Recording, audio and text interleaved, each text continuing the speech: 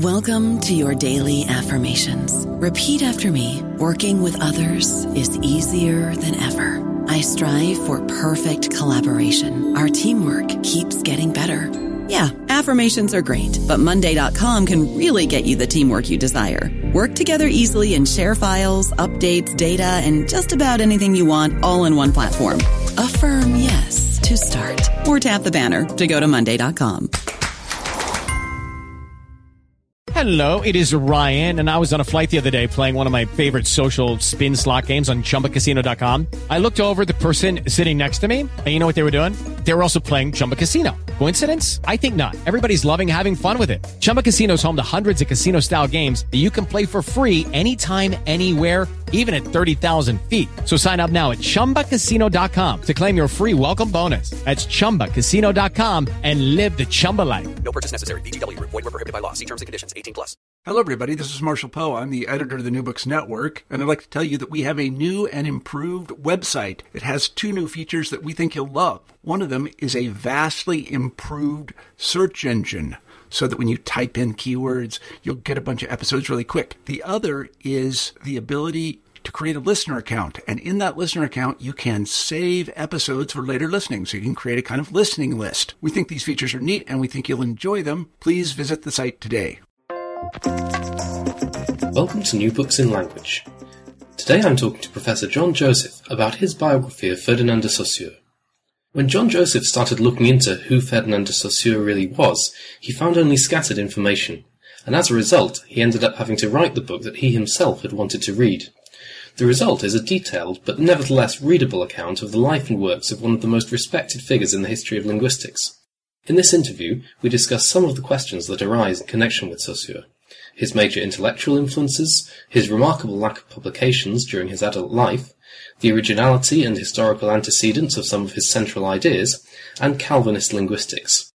John, just to start off with, what brought you to write this book? In other words, why Ferdinand de Saussure and why you?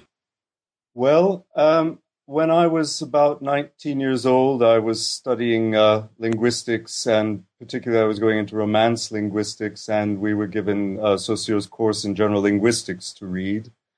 And I found it a very interesting book, but difficult to understand in many places. And for me, to try to comprehend someone's ideas better, it's helpful to know where they're coming from.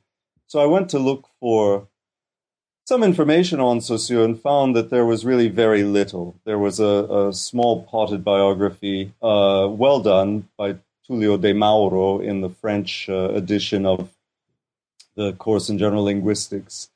And that was about it. So I waited from that time for quite a few years, figuring that eventually somebody was going to publish a biography of Ferdinand Saussure. He's such an important figure, recognized as founding figure of linguistics, but beyond that, the whole area referred to as structuralism, and beyond that to post-structuralism. And really it's had an impact in so many fields. It seemed eventually somebody would write a biography of him, and nobody ever did.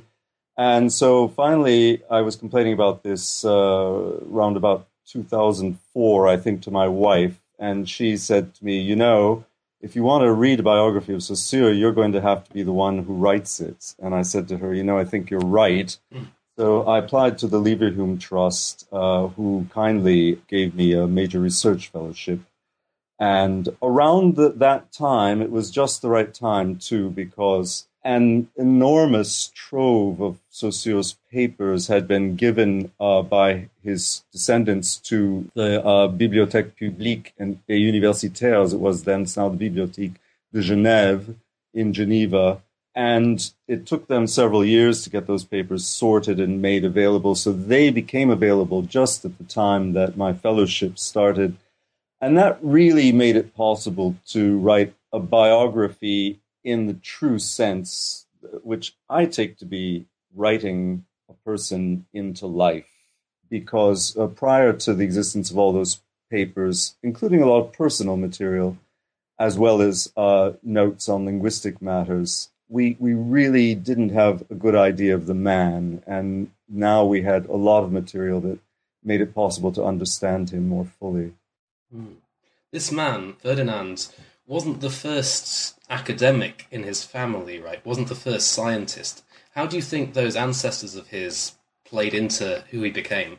They were inseparable from who he became, and this is something that I had to really get to grips with myself to understand the culture in which he was raised, where, in particular, one ancestor, Horace Bénédict de Saussure, was held up. He had been the glory of Geneva at the end of the 18th century when he died, and his fame continued on through the Napoleonic period, and then had a rather abrupt eclipse at the end of the Napoleonic period.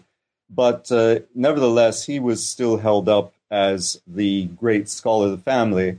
To this day, there is in Paris a Rue de Saussure, and that's named for Horace Bénédict, not for Ferdinand. So this, I think, is difficult for a lot of us to understand. We expect when we read a biography that it's going to start with the birth of the main subject and so on, but that would be untrue to him because he actually, his life began already a couple of centuries earlier, and he was made very aware every day of this family culture of scientific achievement of which he was expected to be a part. So here in the UK, we're coming up to the REF 2014, and there's a sort of publish or perish element to that. But Ferdinand was not much of a publisher, right? I mean, how do you think he would have got on in the modern environment?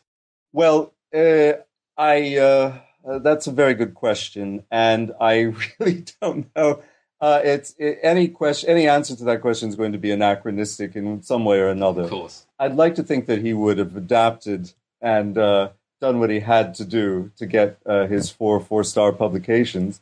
But one has to realize that he didn't have his university career for a living.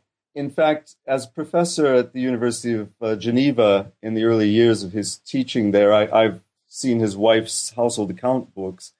His salary, annual salary as professor in the University of Geneva, just about covered the family's butcher bill.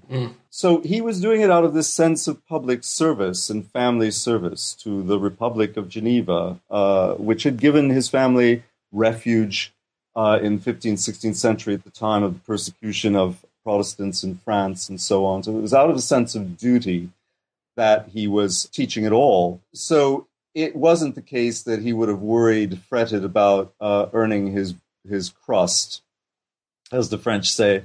However, he was very keenly aware of how little he had published, and he remarked about this in letters to friends and so on. There was so much. He had all these manuscripts uncompleted sitting around in his office, and he had an inability to bring them up to the standard that he himself imposed on himself. He was a perfectionist in the worst sense of the word. He couldn't complete a project to his own satisfaction, and others were pushing him. Antoine Meillet, a very important French linguist of the early 20th century, who had been Saussure's student, urged him to publish material on anagrams that he had discovered in ancient poetry, and Saussure just felt he hadn't proved it. He was determined either to prove it and make it solid or not publish it at all. In the end, he decided not to publish anything at all. So he had extremely high standards. One would like to think that REF 2014 would be, have recognition of such high standards, but I'd better not comment any further on that. So who do you think were the biggest influences on Saussure's work? He was taught in such a time of excitement, really, with the neo-grammarians and with Whitney in the US. Who do you think were the really key pieces that fed into his own production?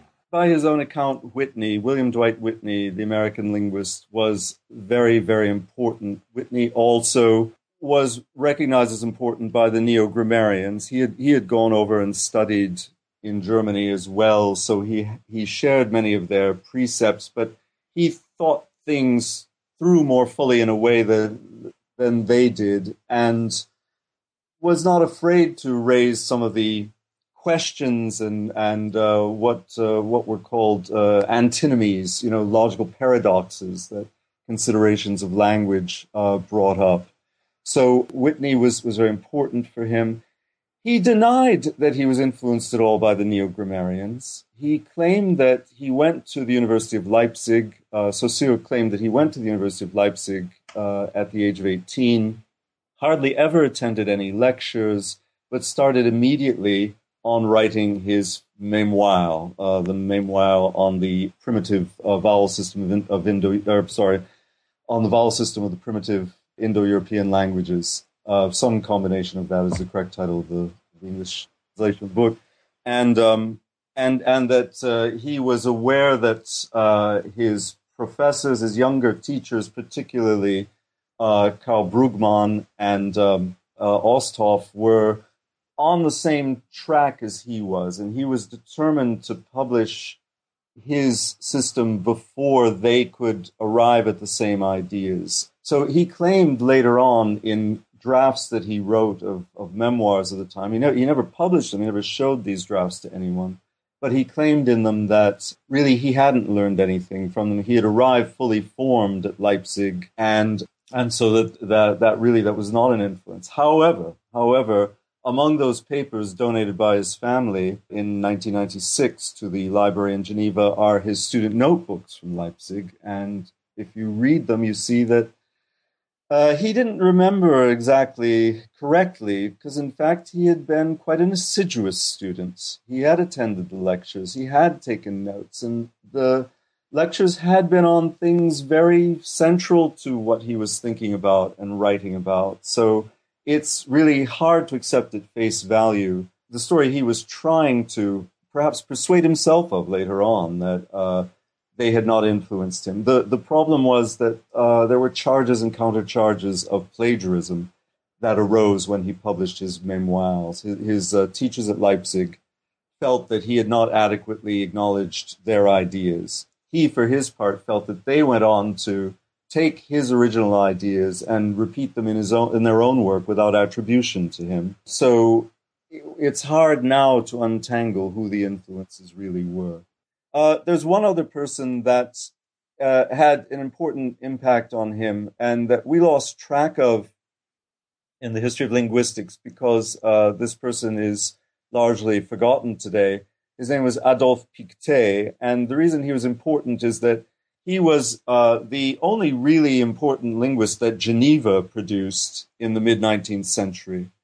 He wrote 2 volumes on Indo-European origins, and he put forward, he tried to reconstruct the original Indo-European culture on the basis of the later Indo-European languages. And it's quite a fascinating book, and it was reading this book that really sparked the young Saussure's interest in language and linguistics and set him on that trail. And Pictet was also a member of Saussure's family circle. They were, the two families were closely interrelated. To this day, Ferdinand de Saussure's great-grandson is president of the Pictet Bank, which is the largest privately owned bank in the world in Geneva. So that impact is also very important. So Pictet, the person who really sparked off his interest, the neo-grammarians with whom he studied, although he later denied their impact on him, and Whitney, William Dwight Whitney, who really gave him a lot of insight into philosophical questions behind linguistic analysis. Thanks. So from the book, it seems like Geneva as a place had a massive influence on who he was and what he ended up doing. Could you give us some idea of what Geneva was like in those days? Yeah, it's not changed that much. I must say I was invited on the 27th of February to give a lecture to the Institut National Genevois, the Genevese National Institute, marking the centenary of Saussure's death. Now, it seems strange that Geneva has a national institute, and the nation in question is not Switzerland. The nation in question is the Republic of Geneva, which it still is to this day. It's the Republic and Canton of Geneva, and the Genevese think of themselves as citizens of the Republic of Geneva. So this is how he was brought up, thinking of himself, and also Geneva as being the center of the world in many respects. it is still, the international city par excellence. We still wage war on the basis of the Geneva Conventions. The International Red Cross was founded there. The UN has its subsidiary headquarters there, and so on. So it really is a unique city. And someone growing up Genovese in Geneva would not think of himself as French, which has always been difficult for French linguists tend to think of Saussure as one of them, but he wasn't. Nor did he think of himself as German. He was not bilingual. His family were not bilingual. He could speak and understand German, but it was quite stilted. People in Geneva actually tended to trace their cultural affiliation more to Britain. And this was because of the Protestant thing. Calvin, of course, in Geneva, John Knox in Edinburgh, and so on. And Saussure's family background was partly English as well. So, if anything, he saw his affiliations as being toward the Anglophone world in cultural terms and not to the Francophone world. Things changed a little bit with the Franco-Prussian War. That created a bit more sympathy among the Genovese toward France. But in order to understand Saussure, I think you do have to appreciate the fact that his cultural background was as a Genovese, people who see themselves as neutral, who see themselves as Calvinists, that is therefore not without hierarchies in theory. In principle, in fact, in Geneva, there is an aristocracy, and there is a middle class, and there is a working class, but they don't think of it that way. And in some ways, I think that carries over into his conception of the language system, where all elements are on a par with one another. There aren't the sorts of hierarchies of, markedness and so on that many other conceptions of language rely upon. So this is Calvinist linguistics. I hesitate to say that. I think this needs a lot more work to make it absolutely convincing. But yeah, I do think so. I think that there is something there. That determination, if every day of your life in school you're brought up with, Calvinist sermons and so on, which stress the fact that every human being is equal before God, that there is no hierarchy of bishops and priests and so on, that everyone has a direct relationship to everyone else and so on, it's going to be quite easy for you to imagine a language system in the same way, with every element in the system being a pure value created by its difference from every other system. Nothing preordained, if you like. So something you've already mentioned is Saussure's own writings about his own past, his souvenirs. And you suggest that he's not always a particularly reliable historian of himself. Yes. Well, in the long run, he is very reliable because he never showed any of this to anybody. But going through the papers, I found 6-7 versions of drafts of these memoirs, and in each one there are differences in detail. He pushes dates further and further back for events that are supposed to have happened and that have an impact on questions such as whether he was influenced by the Neo-Grammarians and so on. The best you can expect from a historian is that they don't tell lies, and he didn't. He never showed these documents to anyone. He stuck them away in a drawer, and that was because, as Calvinists, you just did not throw anything away. That's why we have these 12,000 sheets of paper that I've ruined my eyesight going through in Geneva, because if nothing else, you could keep them in cupboard and it would help insulate the orangerie. So he wrote these things up. He saw that none of them persuaded him. And so in the end, he kept them private. But one version then, 50 years after his death, was published by a scholar. And so we had that as seemingly the one single and authoritative version of his early years. And it really took the discovery of these alternate versions to call that into question.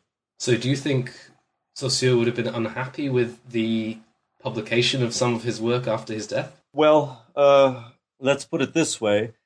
he couldn't have published it himself. We know that. He wanted to publish a book on, he tried to write a book on general linguistics already really in the early 1880s. And several times throughout his life, you find drafts of a book that would have been a book on general linguistics.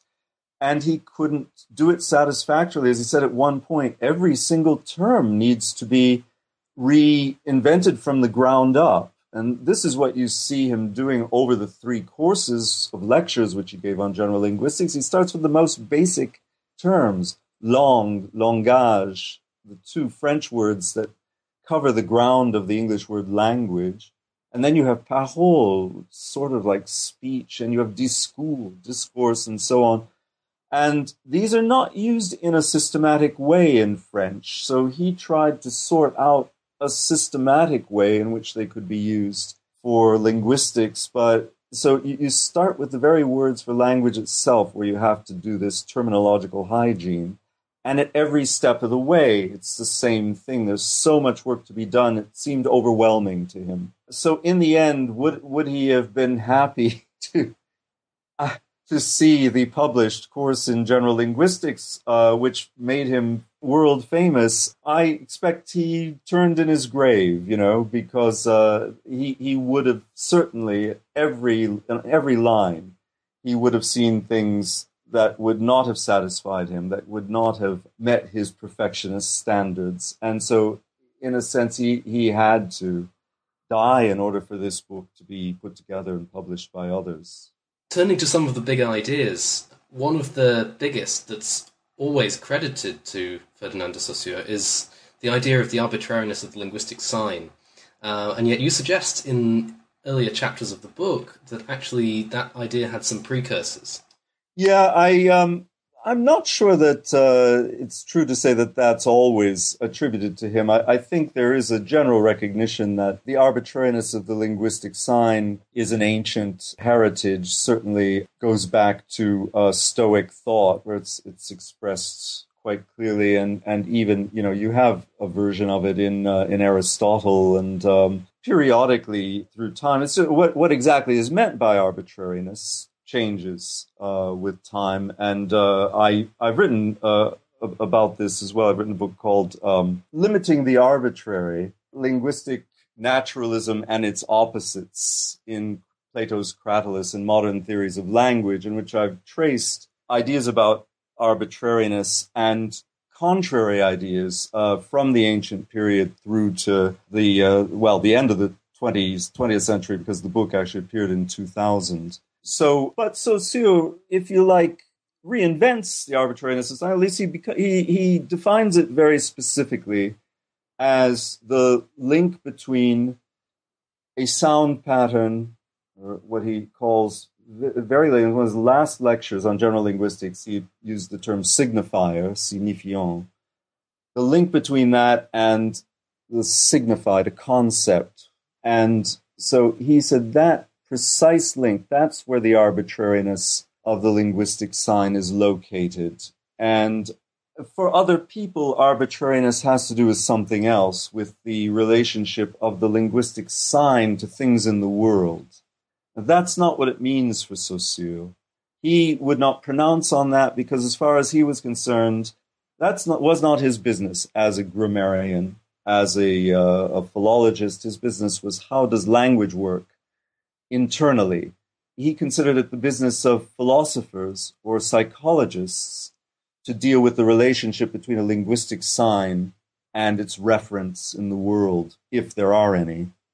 So when we talk about arbitrariness in the context of Saussure, we have to make sure, in his terms, we're talking about the signifier and the signified and how they relate to one another. And is there a difference there between European structuralism and American structuralism?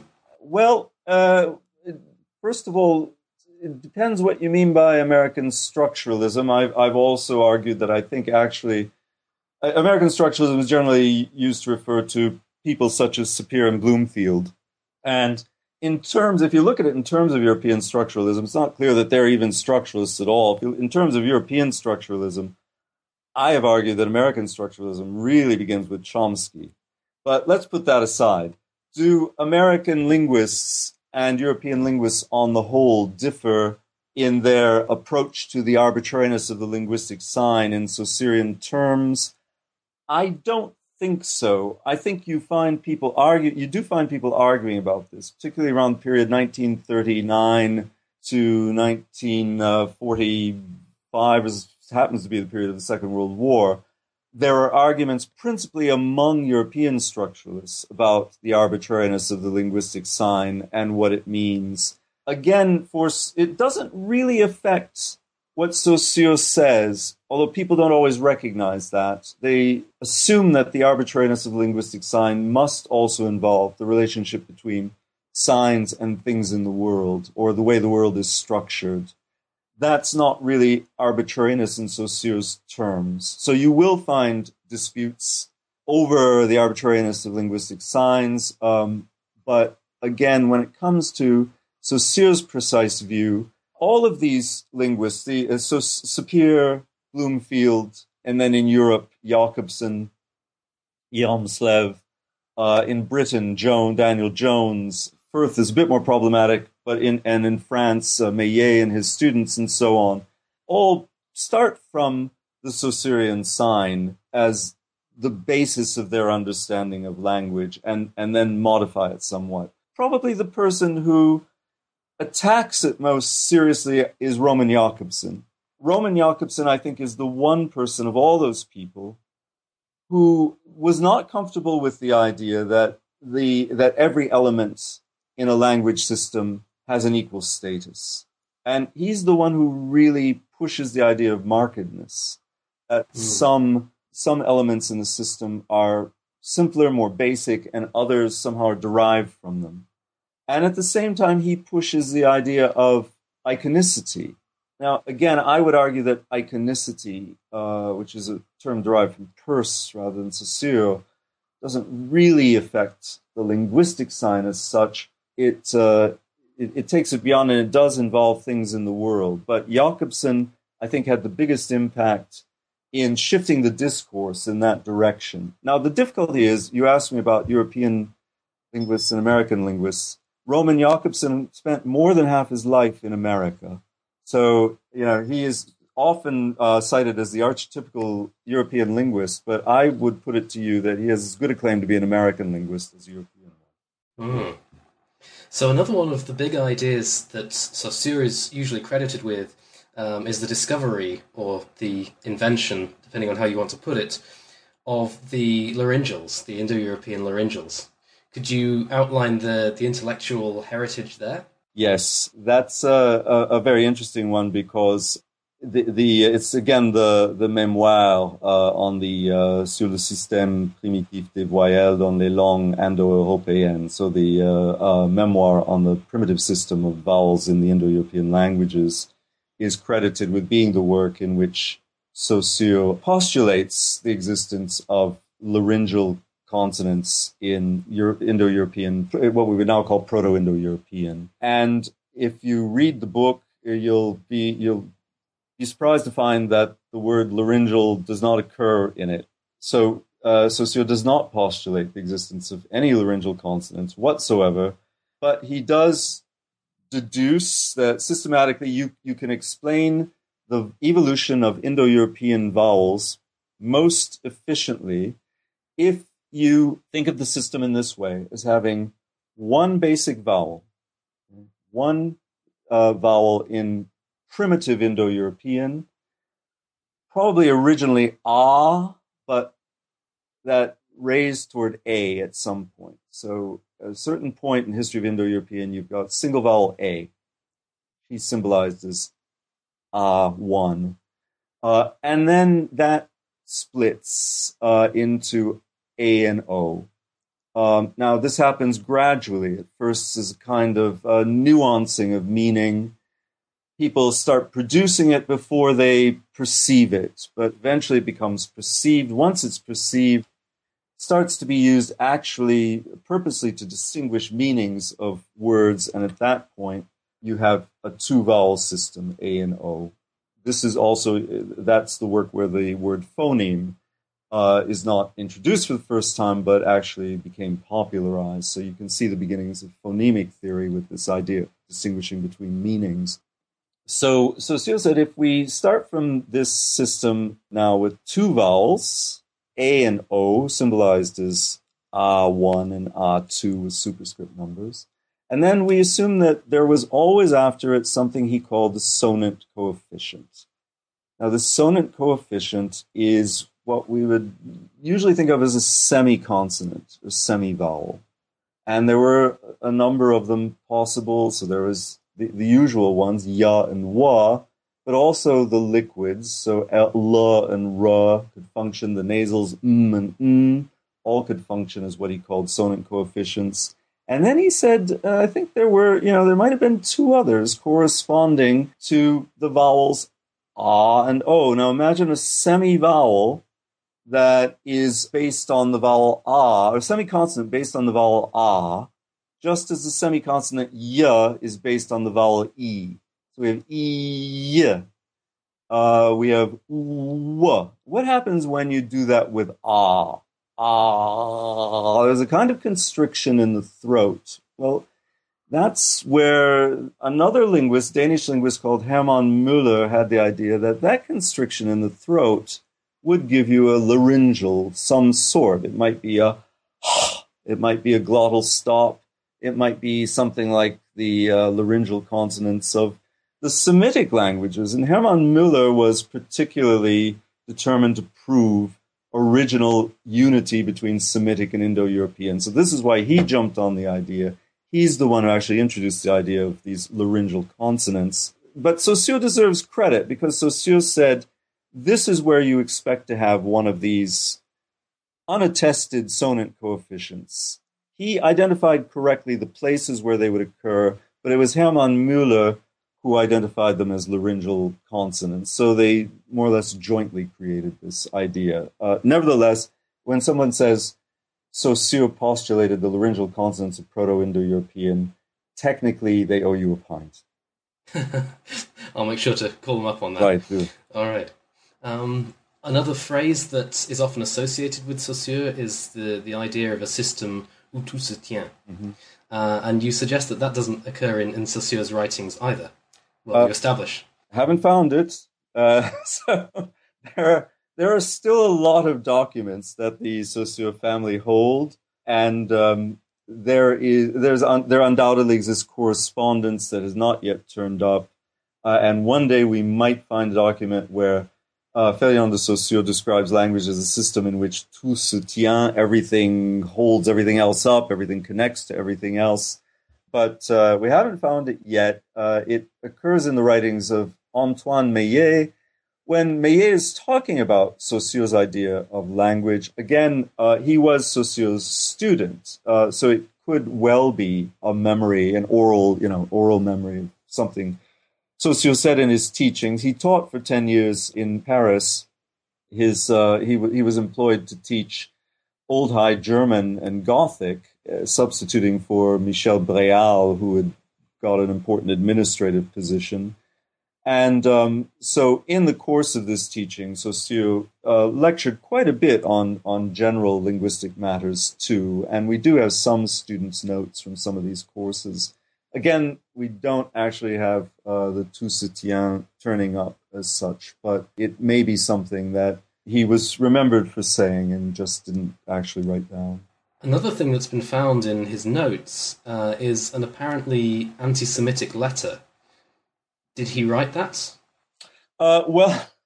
This is a strange thing. The letter is it's actually a draft of a letter written to a newspaper called La Libre Parole, which was a right-wing newspaper, French newspaper, that was much read by people in the military in France.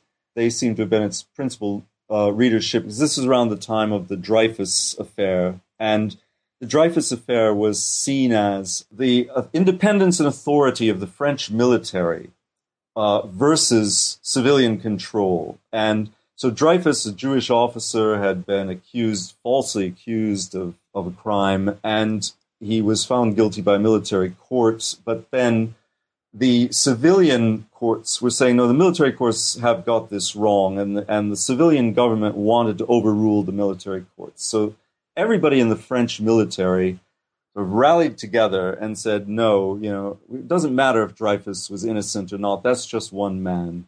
The important thing is upholding the independence of our military. Now, there was in Saussure's family, immediate family, a member of the French military. This was his brother, Leopold, who wrote quite a lot. And actually, he is very forthrightly racist in his views. And he was constantly arguing with Ferdinand, his brother Ferdinand, and their father, Henri, as well, who, of course, were not happy either. Henri was not happy that Leopold had become a French citizen, given up his Genovese citizenship and become French. He had to do that because he wanted to become a naval officer, and Geneva doesn't have a navy. Switzerland doesn't have a navy.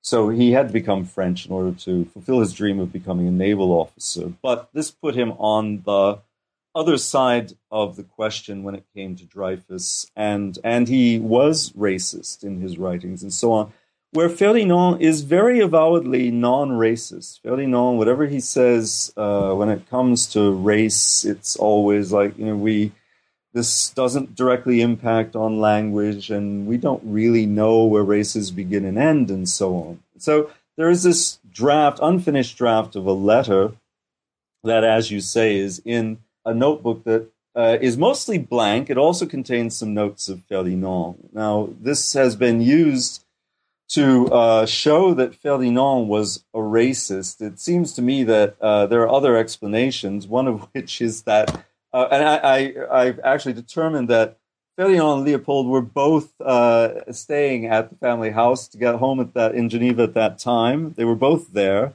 Leopold is the one who subscribed to this newspaper, who would have read this article, written the response and so on, and written it in those terms. And nowhere in this notebook does it say property of Ferdinand de Saussure or whatever. So it may well be that this notebook was lying around. Various members of the family used it. The fact is that also this draft of a letter is written in a very different way from Saussure's notes in the same journal. So I'm very dubious, and I would say it's irresponsible for people to accuse Ferdinand de Saussure of anti-Semitism on the basis of an unsigned draft of a letter that happens to be among his papers. So that just could be a cuckoo in the nest. I believe so, yeah. Towards the end of his life, then, Saussure's name got embroiled in a political struggle essentially between classes in Geneva, even though you've said earlier on that there weren't exactly classes in a Calvinist system. Could you tell us a bit about that?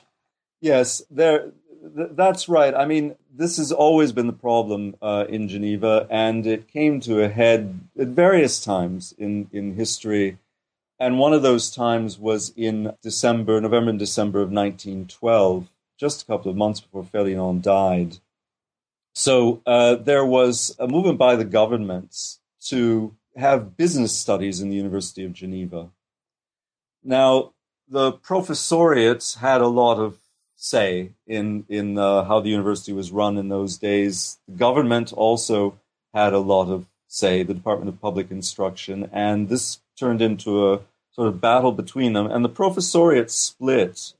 So the majority of the professoriate, including just about everybody in the Faculty of Arts, took the conservative view that business studies do not belong in a university.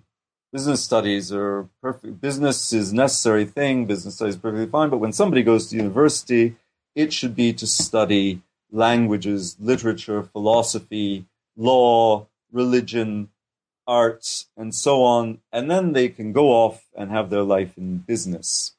The Faculty of Social Sciences, a more modern faculty, took a different view that there was no reason why business studies should not be part of the university curriculum.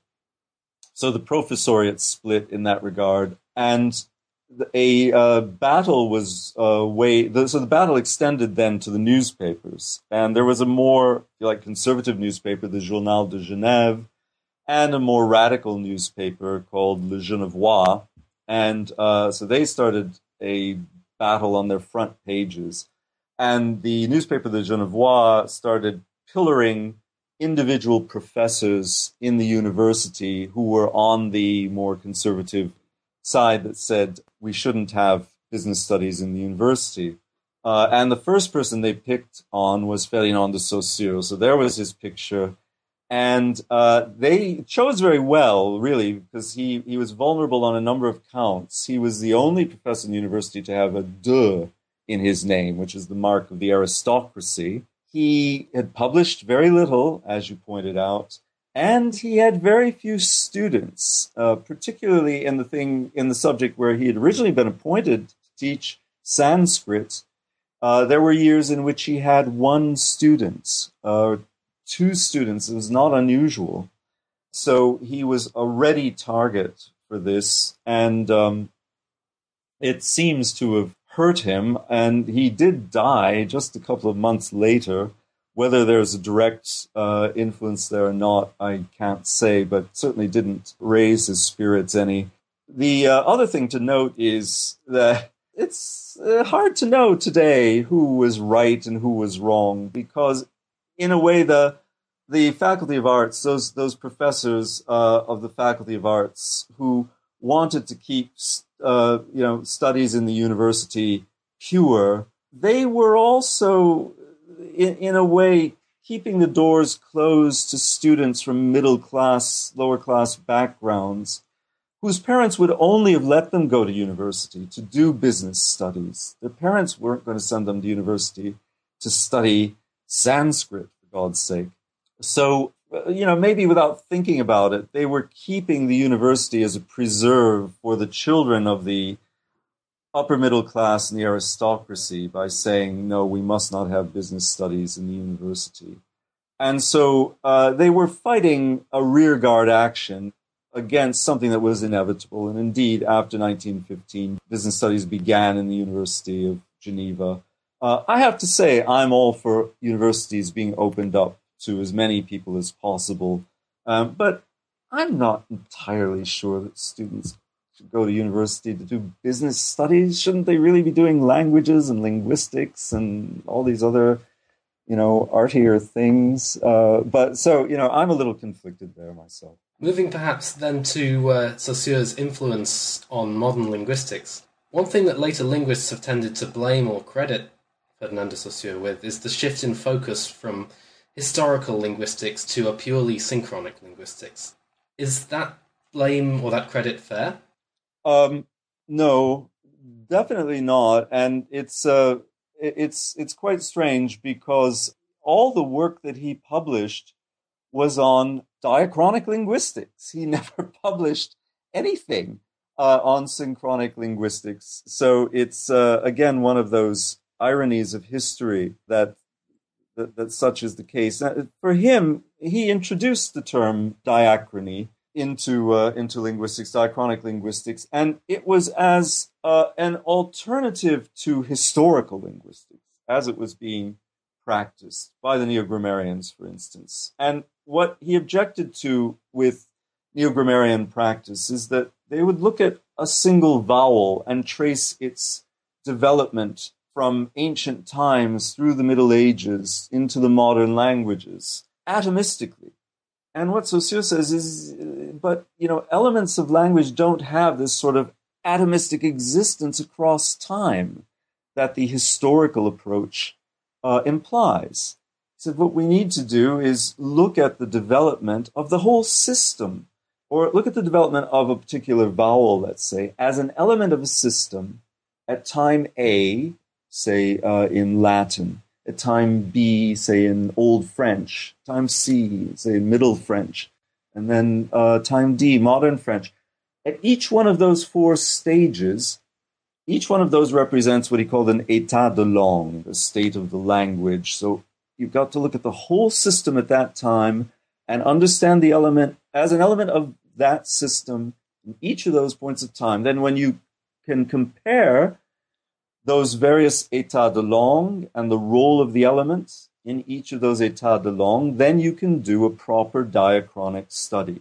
So diachronic study means a series of synchronic studies, a series of synchronic states being compared to understand properly the evolution of a language. You cannot abstract away a single element and pretend that you can follow its existence atomistically through time. When it comes to synchronic analysis in the sense of the language as it is today, he was all for that, but he didn't invent it. Certainly, the linguistic geography movement really is responsible for turning the attention of linguistics in a serious way to the state of the language and dialects as they are now.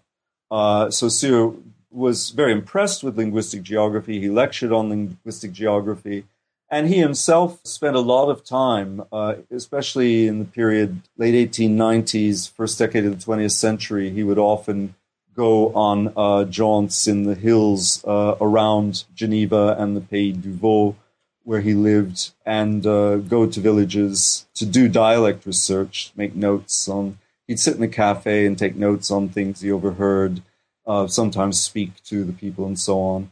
One occasion, this resulted in him being arrested on suspicion of spying, but he did get out of that, and he wrote a letter of complaint to the local authority, but kept his good humor about it at the same time. So what do you think is the most important part of Saussure's legacy? What do you think is the most important thing that modern linguistics has inherited from Saussure? I think all those things you've asked me about and that I've told you didn't really come from him, because they come from the course in general linguistics, this book that he did not write, but it had a massive impact, and I don't think you'll find anybody in the period 1920s through the 1960s denying this. It really gave a completely new start to the way people thought about language from the ground up. But I think, if I think about what's really original, his really original contribution, I think it lies in this. It's conceiving of language as this parallel sort of strip, if you like. On the one side, signifiers, a system of signifiers, and on the other side, a system of signifieds, linguistic concepts that are joined absolutely, joined arbitrarily, joined in a way that is somehow immutable, and yet on each level, every signifier is a value determined by its difference from every other signifier. Every signified is a value determined by its difference from every other signified. And it's particularly in the way those two sets of values are linked together that's what's original in his conception of language. And I think that it's at the basis of everything that we continue to do today. Thanks. So we're running short on time now, so just one more question, and it's about your own work. Now this book is out on the shelves, what are you planning to work on next? Is Ferdinand de Saussure a closed book now, or is there more to discover? Oh, there's plenty more to discover on Saussure, and it'll never be a closed book for sure. Now that the book is out, I get lots of invitations to talk at Saussure conferences of various kinds, and so I have to come up with new things to say about Saussure. It's not at all difficult, believe me.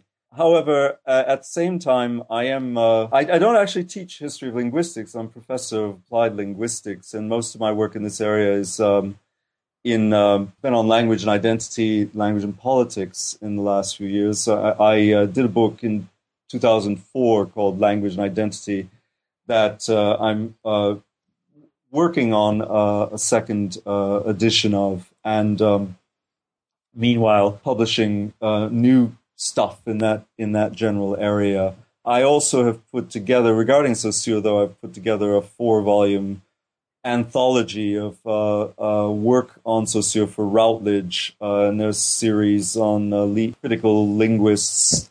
That will be coming out in September, and it got a new introduction that I've written. It's got the first English translation of the Souvenirs that Saussure wrote, the version that was published, and another about 80 papers in total, all in English. I thought originally that I would have to get a lot of material translated into English for this collection, but was pleased to find, as I looked through the literature, that in fact, really, it's possible to put together a very, very comprehensive set of articles on Saussure from the English language literature alone. It just happens to be very scattered, and even I wasn't aware of how far it reached before putting this set together.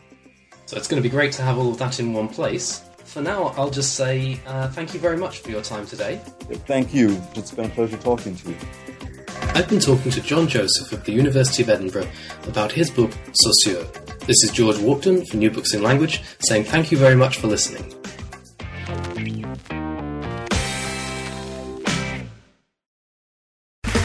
Okay, round two. Name something that's not boring. A laundry? Ooh, a book club. Computer solitaire, huh? Ah, sorry, we were looking for Chumba Casino. That's right, ChumbaCasino.com has over 100 casino-style games. Join today and play for free for your chance to redeem some serious prizes. ChumbaCasino.com. No purchase necessary. Void where prohibited by law. 18+. Terms and conditions apply. See website for details.